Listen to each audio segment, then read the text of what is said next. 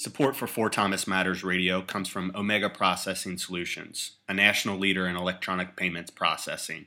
Point of sales, funding, processing, rewards, they offer unsurpassed value and unmatched support.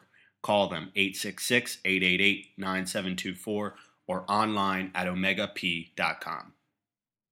Tina Gloria requested me on Facebook. We had a bunch of mutual friends in the Thomas area. I just thought I had met her in passing, so I accepted.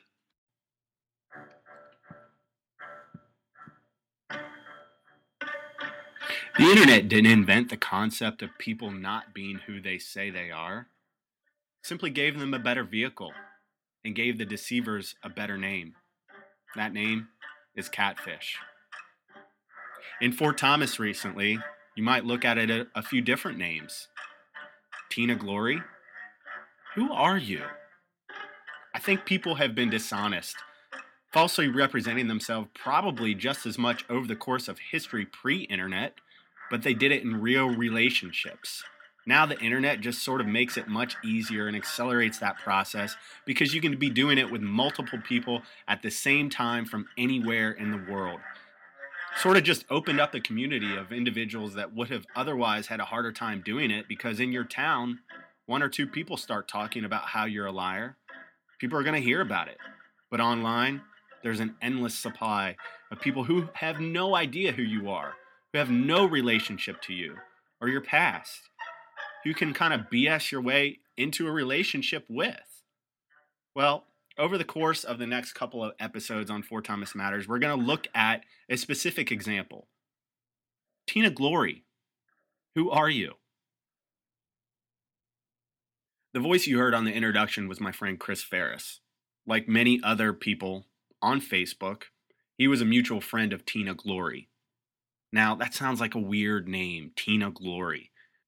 Let me describe her to you if you're not friends with her on Facebook already. She's got brownish blonde hair. She's cute. She sometimes wears glasses in her picture. She's got a funny smile. She takes really, really good pictures. There's one where she's facing away from the camera on some really neat looking steps. If you Google search it, it looks like it was from Okinawa, Japan. There's another picture where you can't really see her face, but she's under the water holding hands with her, I guess her husband, and they're kissing. It's a cool picture. But again, you can't really see her face. In total, there's probably about 6 or 7 pictures. Not very typical for a normal Facebook profile. For example, my Facebook profile, I don't post many pictures either, but it's been live since 2004. And over the course of time, you just accumulate. People take pictures of you at parties. You go to the horse track or a casino night with your friends. And over time, you just accumulate. Now, her profile is new. She said that she's new to the area and she just wanted to make friends. Seems harmless enough, right? I don't know. I was first introduced to Tina Glory when she sent me a friend request. I didn't know her, and so I didn't request or accept it, but I guess it started making waves amongst my friends. Was she using my friends list to create and cultivate a new network for herself? Seemed like it. We had 75 mutual friends. With that type of intersect and overlap on social media, you should know that person, right? My friend Adam Blau was another one that she originally reached out to. He accepted her request, then a few days later, thought better of it and deleted it. So, I guess the question is, why would you accept it in the first place? His answer was one that I got from a lot of my friends and found out it's not so weird. It's actually pretty common. Yeah, for obvious reasons. We just had a lot of mutual friends in common. So, and she was from Fort Thomas and always liked to make connections in the hometown. Did you have any interaction with her? I tried. I tried to reach out to her right away to find out who she was, and because I saw a bunch of friends in common. I actually had friends of mine reach out to me and ask me about her, and she actually never responded. Tina Glory, who are you? Well, she didn't respond to Adam, but she did respond to a few other of our friends, and she left some clues. What are you trying to do? What is your end game here? And are you a girl at all? Answers to those questions and more, but first a word from our sponsor on FTM Radio, Omega Processing Solutions, a national leader in electronic payments processing. Credit card processing is what I'm talking about, check guarantee and recovery, gift and loyalty programs, point of sale systems, business funding, service, and support.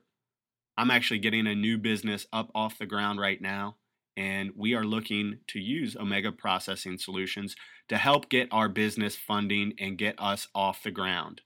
If you want to use them too, you can call them today at 866-888-9724, 866-888-9724, or get online and check them out at omegap.com.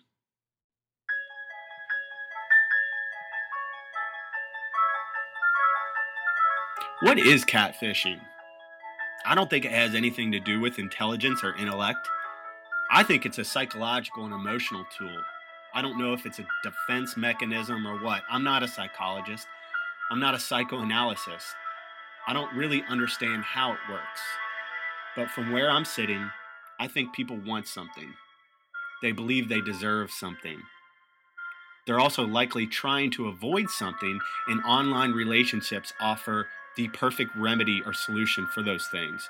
So finding out that the thing that makes you happy and distracts you from all of your problems isn't real. It's not what people want, so they choose not to. Whether it's a conscious choice or not, they don't want to find out the truth, and will go to great lengths to hold on to the fantasy for fear of feeling like they've wasted both time and energy and reveal themselves to someone that they should not have if they were to find out that it was false. Tina Glory, who are you? I guess I should go back and answer this question. Why do I care? Why do I care that somebody is friending my friends and creating online relationships from them? Is there really anything that's so bogus or so bad about that? I don't know. I'm tossing that back and forth in my head. And also, what if this is a real person? What if is their outlet? What if they don't know anybody in town and this is how they get to know somebody? Who am I to judge? Well, the reason that I care, if you go back to about 2014, sometimes I take submissions, op-eds, to publish them on 4thomasmatters.com. We publish around 975 articles a year. And believe it or not, I don't write them all. There's no way that I possibly could. Of course, my role as editor and publisher is to read and look over every single piece that we do publish. I look at grammar, I look at syntax and newsworthy and timeliness, and whether or not somebody that's submitting something to me has something to sell and want to sell it to my readers. I'm the wall, and my readers are my people. So I take that very, very seriously. I can remember back in 2014, I got an op-ed that was submitted to me, and it was very well written. I looked at it immediately and knew this writer had talent.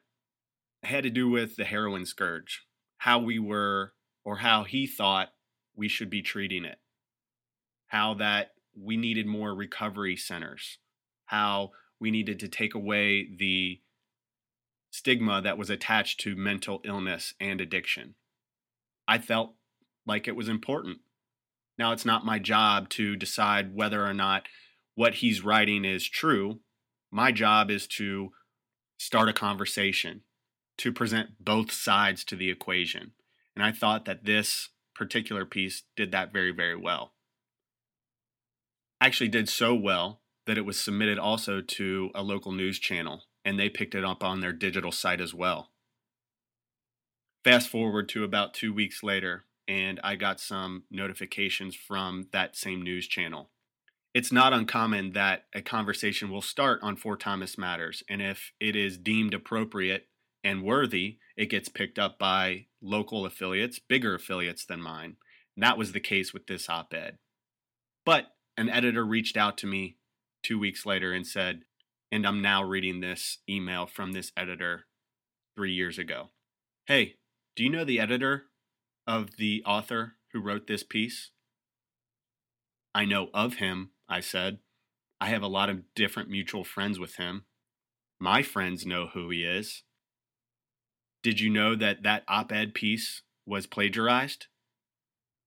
I absolutely did not, I said. It's this reason why I no longer take op-eds unless I can verify that it was actually written by that person. I can no longer trust a submission that is given to me from somebody that I don't really know. And that's exactly why, to me, it's important that people are who they say they are online. So was this person, Tina Glory, just catfishing men? Was she just catfishing men that were around my age? What is the end goal? When I looked her up, now I'm up to 78 mutual friends. She's still using a friends list to cultivate her list. I actually see that my sister is now friends with her. Shoot. Does this mean that I've been jumping to conclusions? Certainly my sister, who's a couple years younger than me and pretty savvy on the internet as well, didn't get duped by somebody that was catfishing her, could she? I texted her in March of this year. I get about 50 text messages a day, so I'm pretty succinct with my text messages, even to my sister. I said, "Who is Tina Glory?" 4 hours later, not kidding, she responded to me. "I don't know!" Exclamation point. I was wondering the same thing. We had a lot of friends in common. I think she went to Highlands. Of course she thought that. That's what Tina wrote on her Facebook profile. She wrote that she was from Highlands. She went to Highlands. She's from Fort Thomas. She lives there now. She wants people to think that that's where she's from. She wants people to think that she graduated from there. Why wouldn't my sister think that? I have no idea who she is. I accepted because I went through her profile pictures and she seemed pretty normal, and then I saw that I had a lot of friends in common with her, so I assumed maybe she was either someone younger or older that I went to high school with. Do you, by practice, accept people? Like, what is your metric? Like, how do you decide if you're going to accept a friend request? Is it just mutual friends? Is it normal-looking pictures? I mean, typically it's mutual friends. I mean, if I have more than 15 to 20 friends in common, then I assume, in some way we're connected, so it could be harmless. Have you ever accepted a friend request from somebody that you didn't know that you went back and was kind of creeped out about it? Yeah, I mean, especially when Facebook first started, I know it was initially just rolled out for college kids, and then they eventually rolled it out to everybody, and after they did that, I went back and there were some creepers on there that I went and deleted. So you've had Facebook probably for over 10 years now, 11 years. You're not somebody new to the game. And obviously this person may or may not be who they say they are.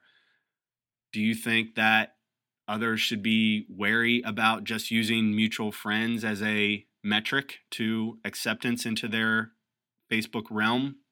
Absolutely. I mean, you accept these people thinking that, they're part of your inner circle, and, you're always posting pictures of either your family or friends going out, or, some personal stuff on there that you think that you're only sharing with those people close to you, and, someone gets on there that you don't know, and, they can share that information to other people that you don't want to find out or want to know about you. If you Google, why do people catfish, you're universally going to come across the same type of themes. They're in search of a connection. They want to disassociate from their own life. They get off online. They love or addicted to adrenaline, or they're trying to scam.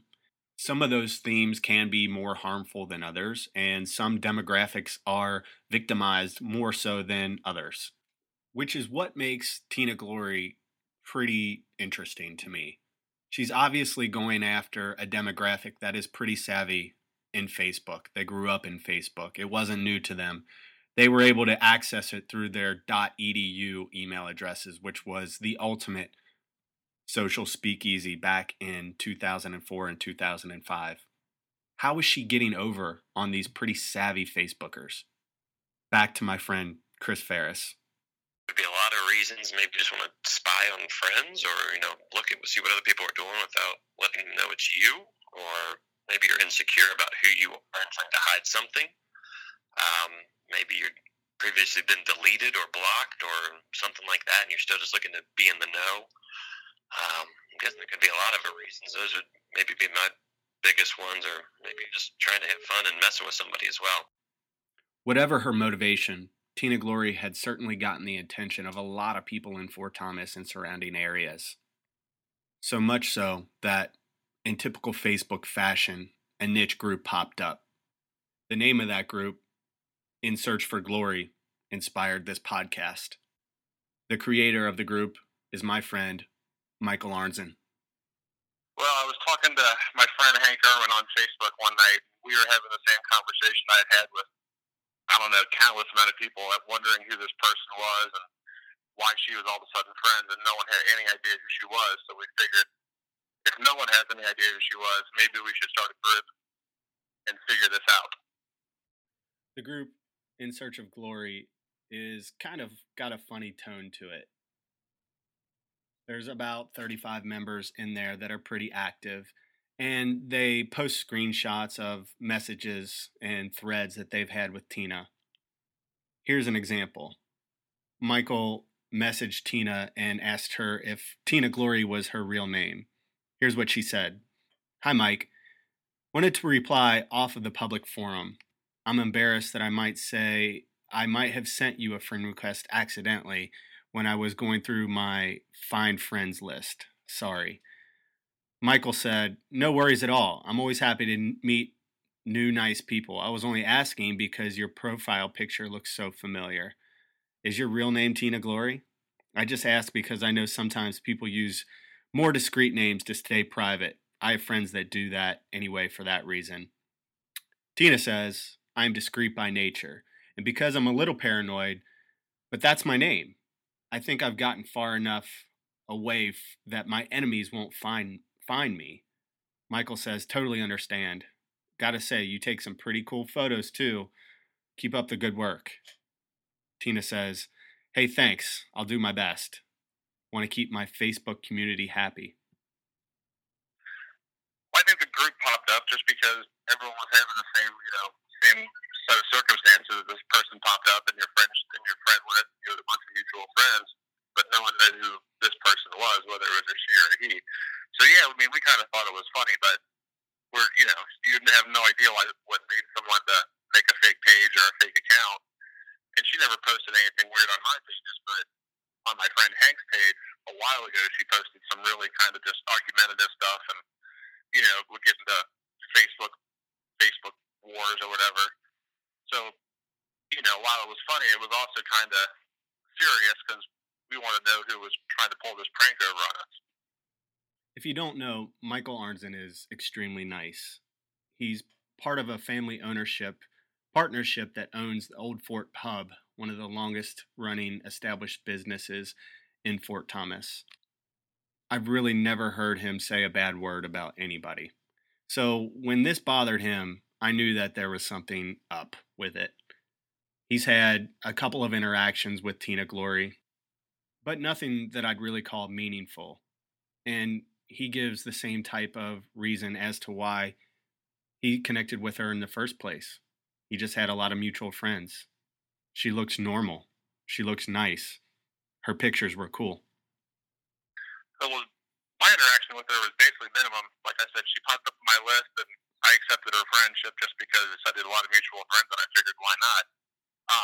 I meet a lot of people at the bar, so I didn't know if it was someone's nickname or anything like that. The picture looked kind of familiar, but kind of like a lot of people. So after talking to my sister and Mark and you and everyone else, Hank, I was like, I'm going to send this girl a message and see how I know her. So I sent her a message, and she said, oh, your name just popped up. I friended you by accident. I didn't think much of it besides that's kind of a weird thing to do. And at that point, I gave her the benefit of the doubt that she was just moved to Fort Thomas, was looking for friends, and you know, you meet people in town. So I didn't think much of it until I started seeing the post from Hank and other people on the group. Really, a quick bit of housekeeping in terms of timeline. So Tina Glory first popped up and made waves in the Fort Thomas social media community in June of this year. That's when she sent me a friend request. That's when most of the friends that she had on her Facebook profile were built up as well. I'm now recording this podcast in Search for Glory in the last week of June. We're a couple days away from the Fort Thomas sesquicentennial 150-year birthday in our fair city. Just yesterday was the first time that I personally decided to reach out to Tina Glory. Here's what I wrote. Hi, Tina. I'm working on an article and podcast on catfishing here in Fort Thomas. I don't know you, but it seems like your profile has garnered a lot of attention and that no one seems to know you. Is there a good way to connect or contact you to talk? Her response, I'm not looking for attention. Sorry, but I don't think I can help you. We had about 4 or 5 messages to go back and forth in between them throughout the day. When I woke up this morning to do this podcast, I checked my Facebook messages and my Facebook profile. Tina Glory had disintegrated. She had disappeared. She's no longer on Facebook. In only 4 months, hundreds of Facebook friends, hundreds of mutual friends in Fort Thomas. It only took 5 messages between me and Tina Glory for her to delete her account. What could I have possibly said to scare her off of Facebook? What could I have possibly known? Well, I've investigated, and I think I know. The answer to those questions next time on Fort Thomas Matters Radio in Search for Glory. Thanks once again to our podcast sponsor, Omega Processing Solutions. You can reach them at omegap.com. Once again, this is Mark Collier.